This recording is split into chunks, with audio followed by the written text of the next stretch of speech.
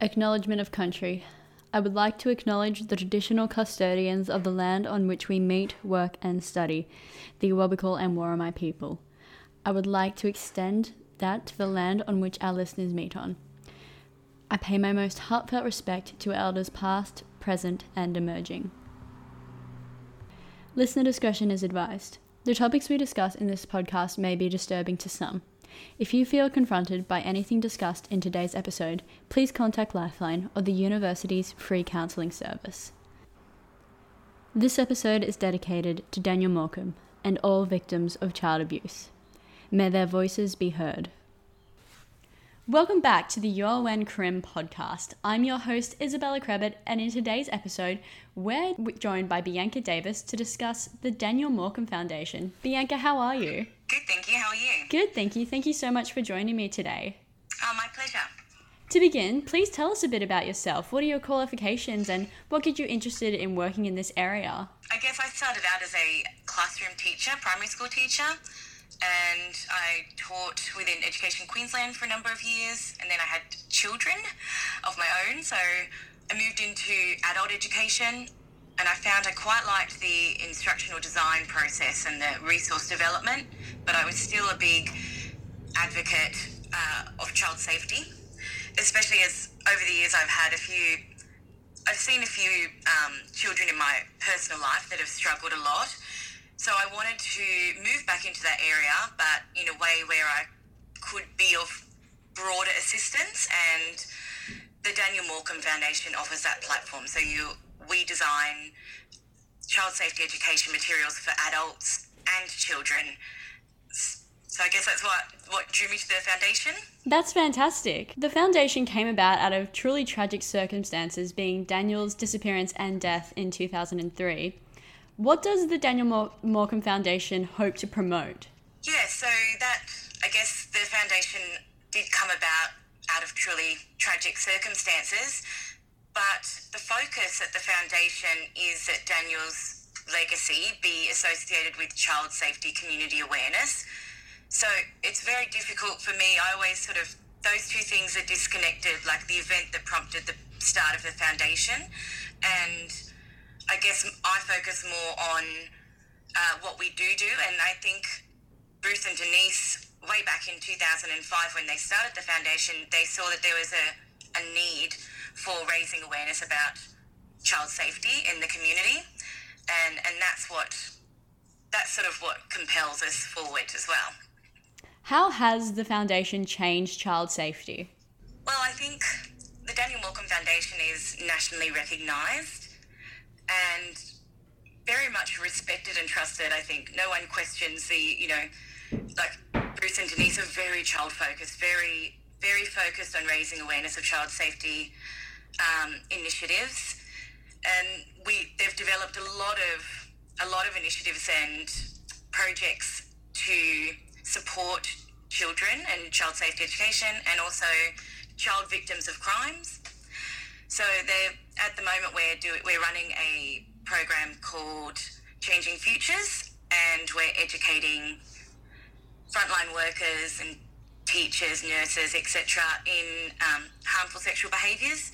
So we're looking to not just educate for the moment or react to what's happening, but to build a future where we have a better understanding of safe behaviours and children's rights. So child safety is evidently an imperative and main objective of the Daniel Morcombe Foundation. How have you seen the child safety and the demand to protect children evolve over the recent years?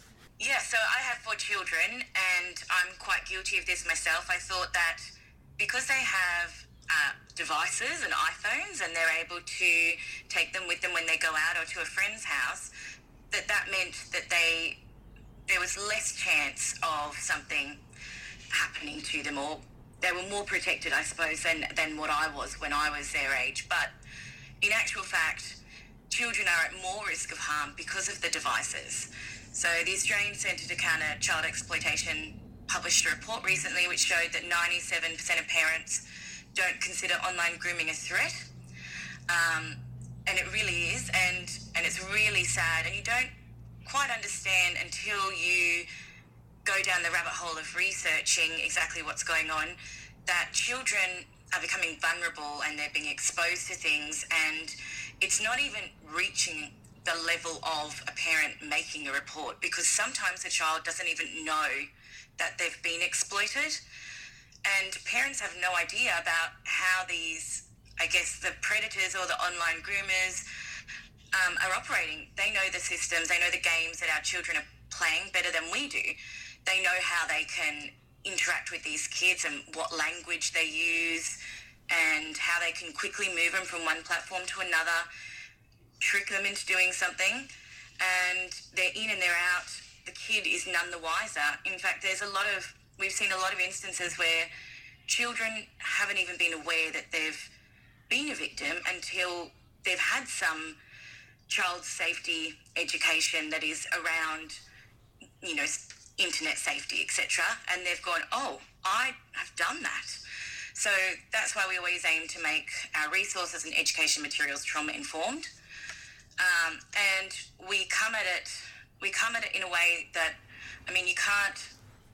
you can't just stop children from using the internet. You can't monitor it 24/7.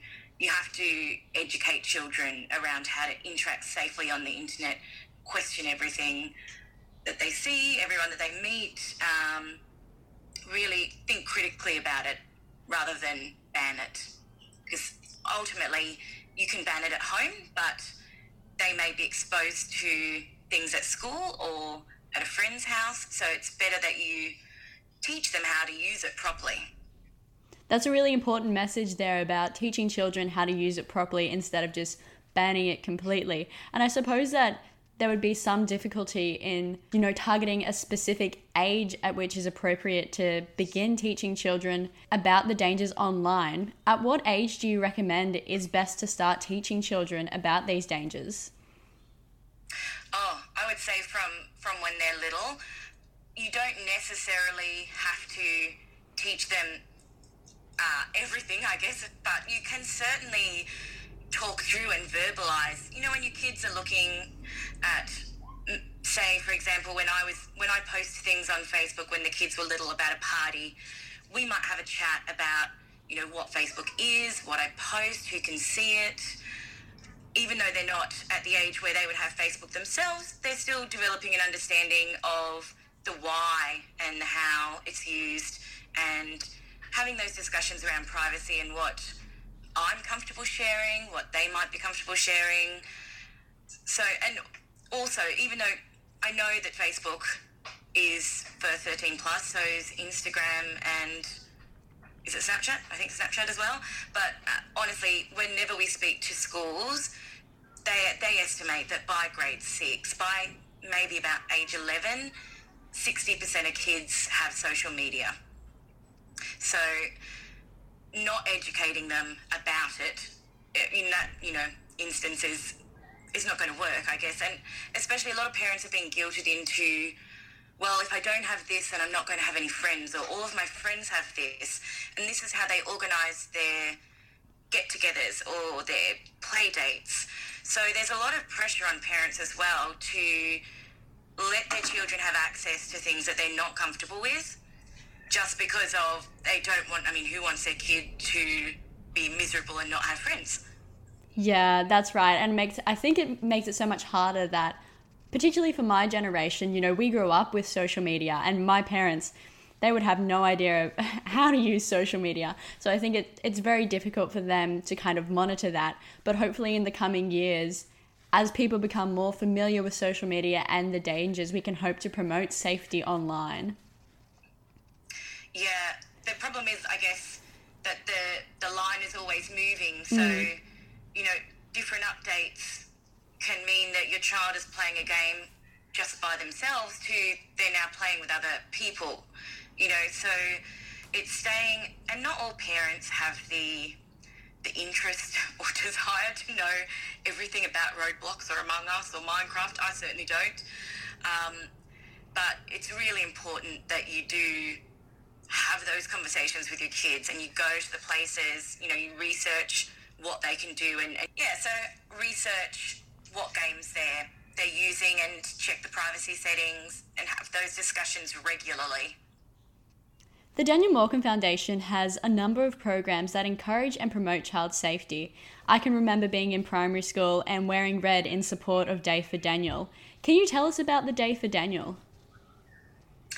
Yeah, so Day for Daniel is Australia's largest day of action for child safety awareness, and we encourage everyone to wear red, educate and donate.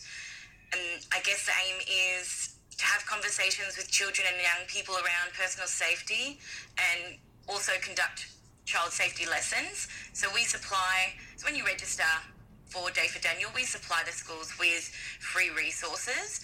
That is something that the foundation is very passionate about, that child safety education or awareness or materials should not cost money. They should be for free. So last year we had 1.5 million people participate in the walk, and this year we have a target to get 5,000 schools and early learning centres participating, and we're on track for that.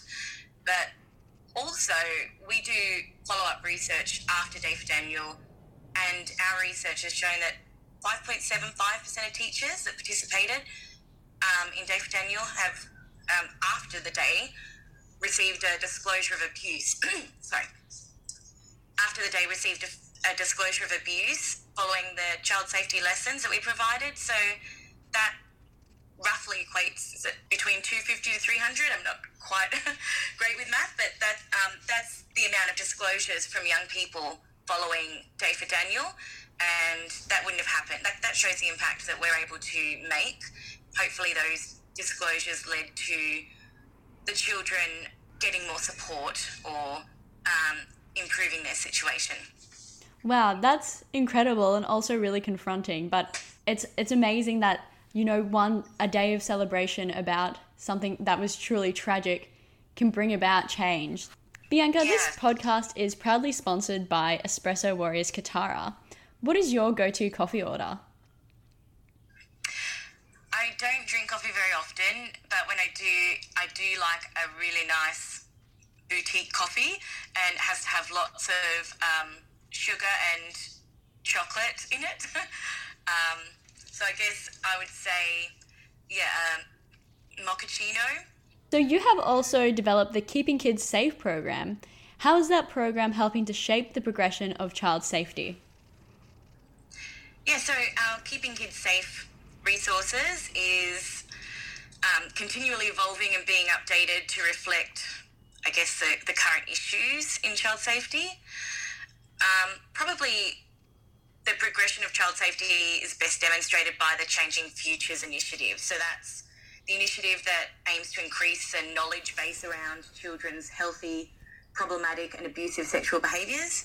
So it provides educators and other frontline staff with the knowledge, skills and confidence in identifying and responding, and then providing early intervention to preteens displaying harmful sexual behaviours. So that's a very much a primary prevention strategy that we have in place, as opposed to this has happened, now we need to give this person counselling.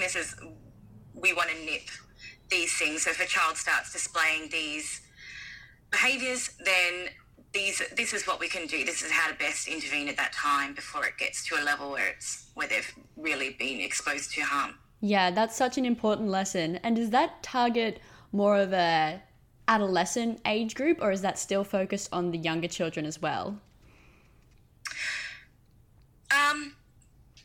It is probably more relevant to preteens, but I mean, certainly harmful sexual behaviours, we are seeing them displayed in quite young children, especially as after COVID, off the back of COVID, where children have been in lockdown for extended periods and have been unsupervised on their devices for long periods of time, just due to no fault of their own or their parents, but just simply a response to what's happened.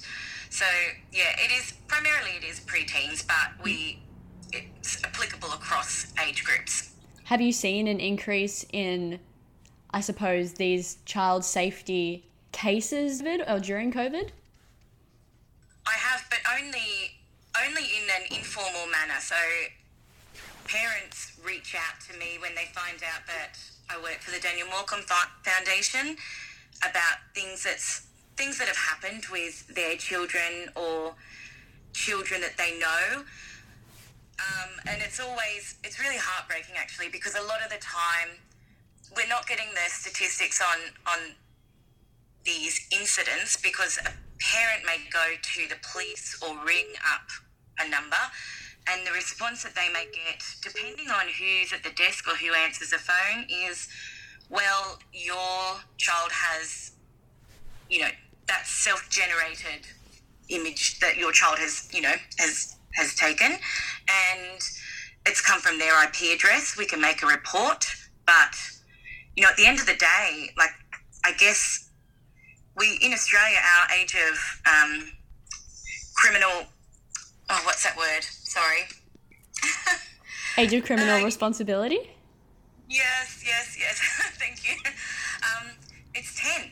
So potentially your child might have sent an image to a predator, in which case, yes, they definitely would want to investigate. But as a parent, you don't know that your child didn't send that to another child, and in which case that other child's parents may have some influence in how this is all handled.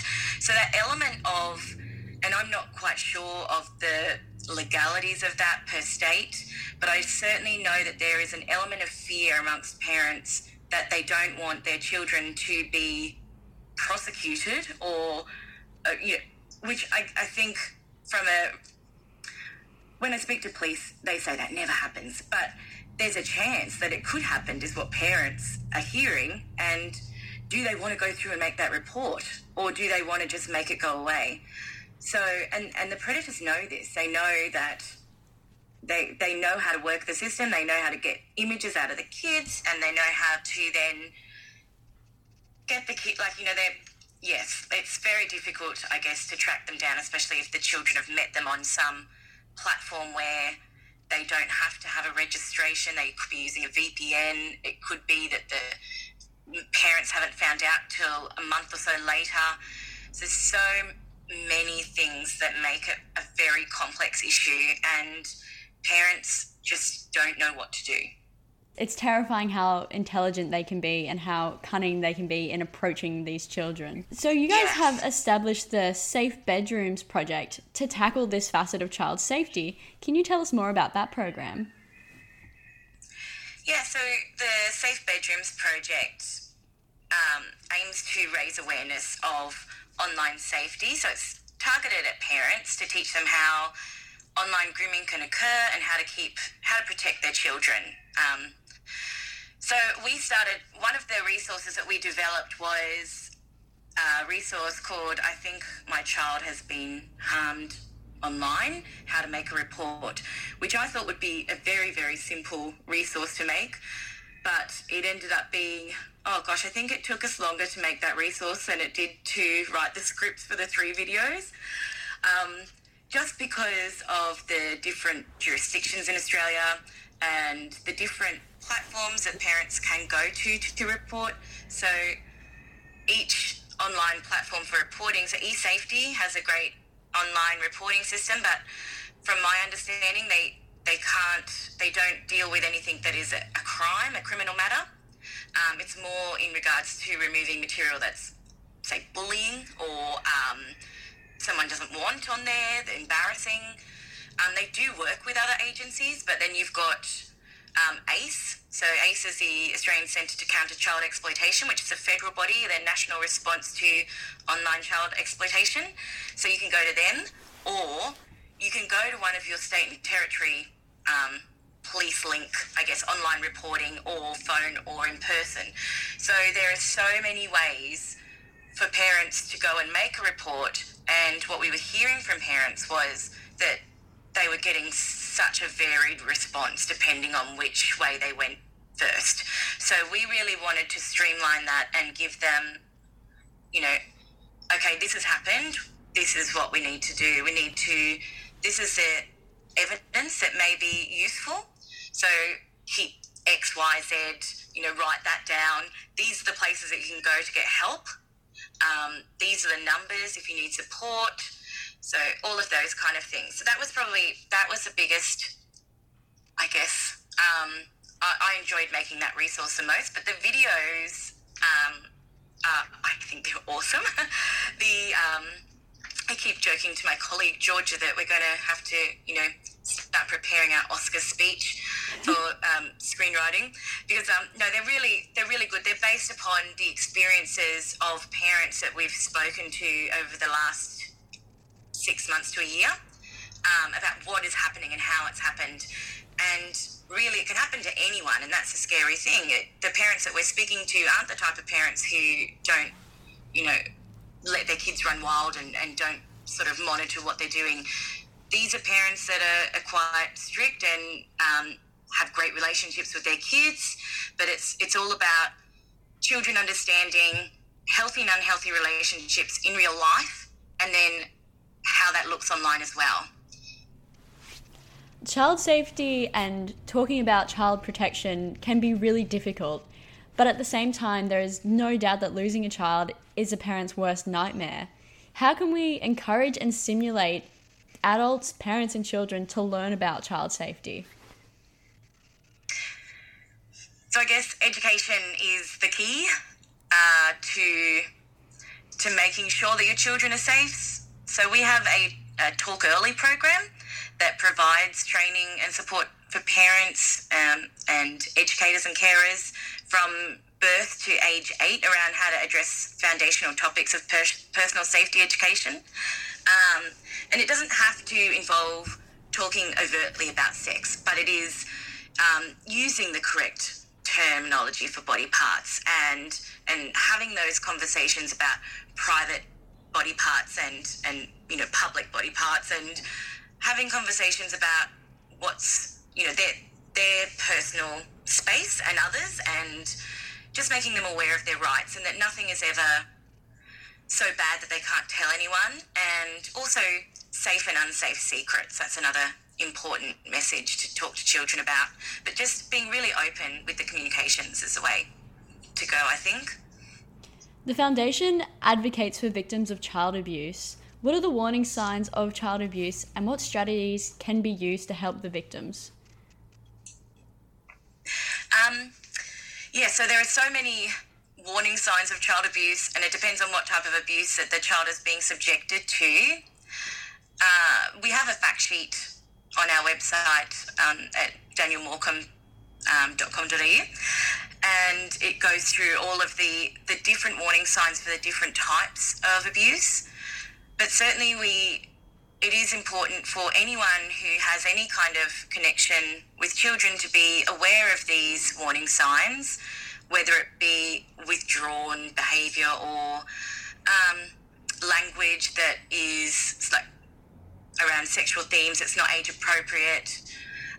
It's certainly important to be aware of, because what we do know is that the harm has long-lasting and devastating effects on all facets of the child's emotional, psychological and physical development. We offer support and assistance to young victims of crimes through our support services, and Denise and Bruce often provide items to child victims of crimes that will help them with improving their life and their situation.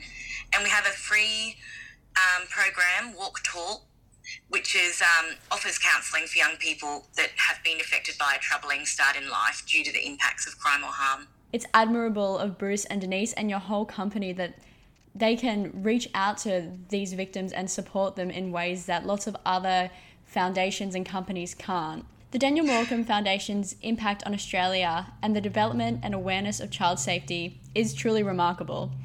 Obviously, the main objective of the future of child safety is that no child is harmed. What do you hope to see in the future of child safety? Wow, I would love for a national response to child safety be developed.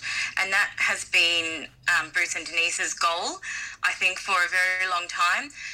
So at the moment we have, in Queensland, we have the Daniel Morcombe Child Safety Curriculum, but that's just in Queensland. So it is available nationally, but it's not generally used outside of Queensland by other schools. Bruce and Denise would love for there to be a consistent approach to child safety education and consistent terminology. A child's right to be safe and educated about their own rights, responsibilities and safety shouldn't be dependent upon the state they live in or the school that they go to. Because again, private schools, they don't have to necessarily follow any particular curriculum, but even just little things as simple as,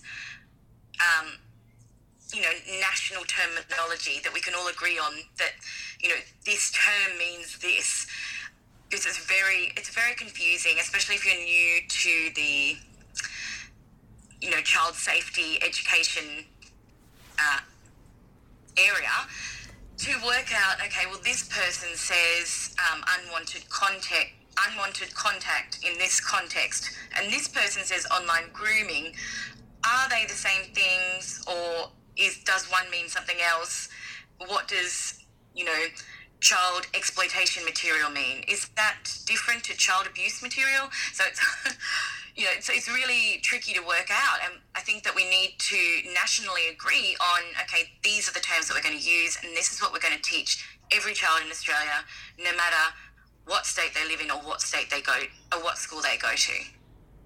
That's incredible. And I think encouraging people to learn about specific terminology and how specific words don't apply to children, like terms that are used quite often, like child pornography, when pornography can't apply to children because pornography implies that they consented to it, instead using the term child sexual abuse material. Yes, absolutely. But it's still in a lot of legislation is referred to as child pornography in the different states. So I guess that's where the sticking point is, like, how do we, and it is sort of managed at a state level, where I think we would really love for there to be some kind of national body that is responsible for child safety, because it does go across different state borders. I know that there's been issues with different crimes that have happened in one state and then information coming up in another state, and how quickly that transfers across state lines. So yeah, I think that's probably, they would love for Daniel Morcombe Foundation, I guess the whole our whole work team, that's something that we are moving towards, is we want to grow at a national level, and we want resources to be available to all children around Australia, which they are now. They're all for free on our website, but they're not accessed generally outside of Queensland a lot. I think that the resources start a really important conversation that does need to be had at a national and even international level.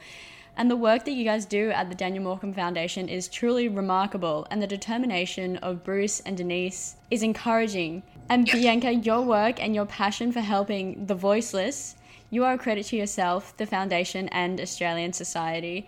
Thank you so much for all of the work that you do. Oh, that's thank you. No, I really enjoy the opportunity to work for the foundation and to have a job where you can make a difference.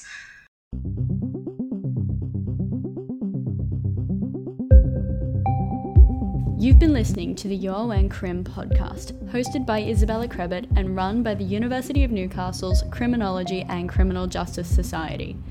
In today's episode, we explored child safety with the Daniel Morcombe Foundation. A special thank you to this week's guest, Bianca Davis of the Daniel Morcombe Foundation, to Corey DiPasquale for composing the podcast theme music, and to Tamika Hillebrand for her ongoing support. I'm your host, Isabella Krebet, and I'll be back with another episode on August 23rd. Until then, you can stay up to date with the CCJS by liking us on Facebook and Instagram. But if you can't get enough of criminology content, then go check out the UON CCJS blog run by Molly Lancet. Links are on our social media pages.